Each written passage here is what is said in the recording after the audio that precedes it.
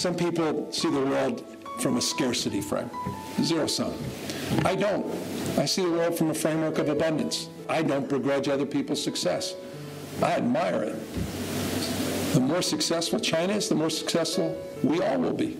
Divorce is not an option.